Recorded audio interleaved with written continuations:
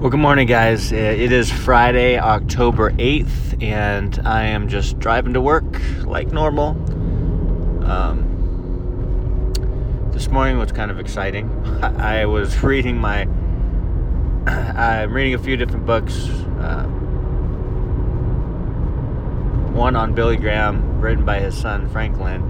Another one on prayer. And anyway, I was reading, just sitting in my chair there in the corner, and of the office, and then all of a sudden I see something in the corner of my eye by the wall, like moving around, and I look over and it's like this tiny little miniature frog, and I'm like, what?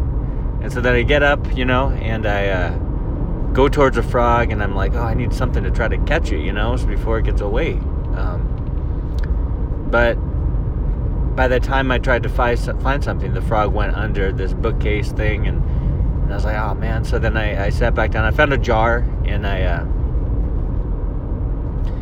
got it ready. And so the frog appeared again, and I got up to try to get it, but then he went under a different, like this metal bookshelf thing. And so I never caught the frog.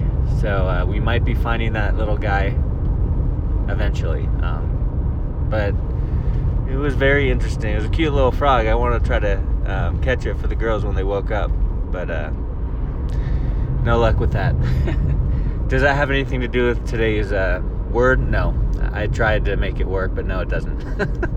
I actually was looking in Romans this morning. Now, for my quiet time, I am reading a book on prayer, and I'm also still going through the Gospel of Luke.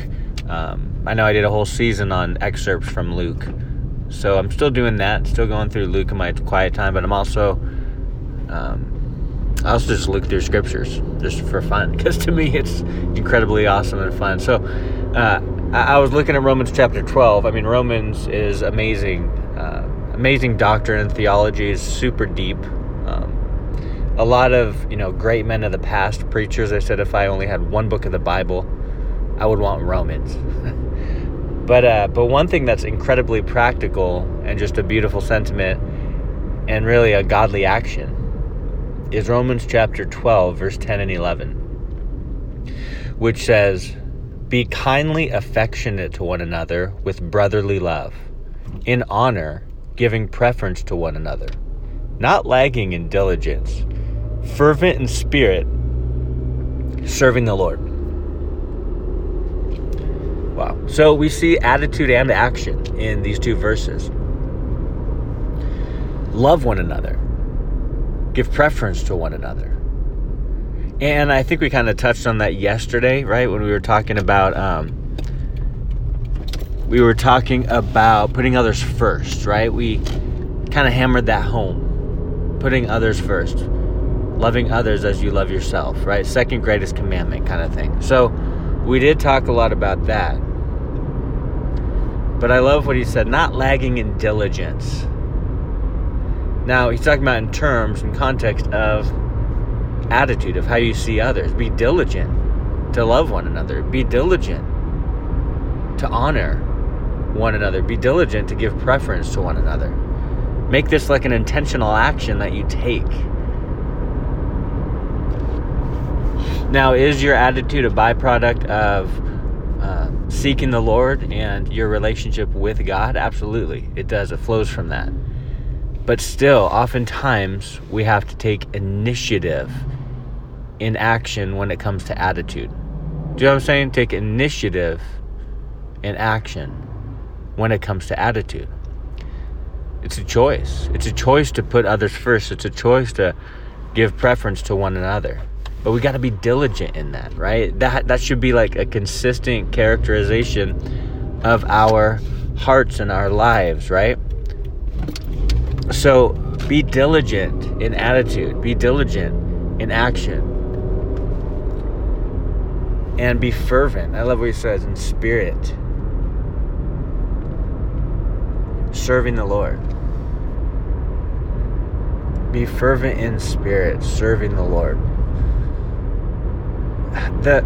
I love my daughter, my oldest daughter, she loves reading. She just reads over and over. I mean, she reads like for hours on end. She loves reading so much. And one of the things that I used to read to her is the Action Bible. It's like a comic book Bible, but it's actually really well done. It's really good. I've read most of it to the girls. But she's to the point now that she actually read the whole thing herself. And the other day she's like, Daddy, I finished the Action Bible. And it's not thin. It's like a thick. There's a lot, right, in that Action Bible. But I just love just thinking about just the title. Action Bible. Yeah, it's talking about the characters in there and all that, and the historical, biblical record, and the pictures of, the actions that are going on in the Bible. But it makes me think, like the Action Bible, like we need to take in the Word of God, but then take action. It's not just, I think so many times, people take in the Word and it just stops there. It just stops with them. And that's not biblical. That's not healthy, really. And I say this all the time, but I remind myself, as well, is that we take it in and then we give it out. We take in the truth and then we give it out. The truth should not ever stop with us, right? It should flow through us. We should take action in these things. And that's why I love what Paul writes here in Romans 12, 10, and 11. We're talking about attitude, sure, but he's also talking about action. He's talking about diligence in these things and living these things out and showing yourself as a, like Paul wrote to, I believe, Titus, was it? A pattern of good works, right? A pattern of good works, not just one here, one there, once in a while, but like a pattern, like a consistent attitude and action that you take. Be diligent, be fervent in spirit, serving the Lord. And so one amazing way to serve the Lord is to serve others. One amazing way to serve the Lord is to encourage others. There are people that are just afraid to encourage others. They don't know how. They know how to criticize. That's like their default. But they don't know how to lift up and encourage. And it's like, no. There's not like, these Christians are critics. That's fine. That's what they're called to do. They're called critics. Called by God to criticize. No, we're not called. There's no people called to be critics, right? We're called to be encouragers. To lift up one another. Don't be scared to encourage others. Like, they need encouragement, just like you need encouragement, just like I need encouragement. We all do. And I'm not just talking about, oh, you're the best, you're great. I'm talking about like biblical encouragement, like taking the verses and using them to build people up.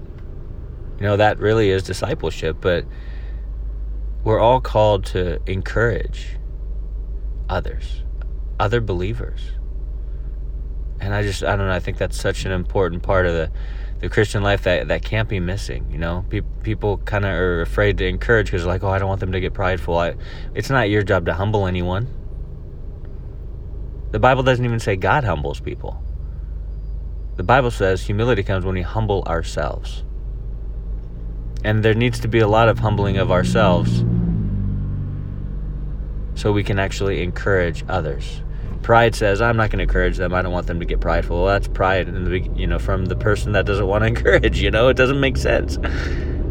Unconditional encouragement. Be diligent to encourage. Preferring one another. Putting others' interests above your own, Colossians says. It's like, or maybe it's Philippians, but encourage one another, you guys. Don't hold back. Be diligent to do that.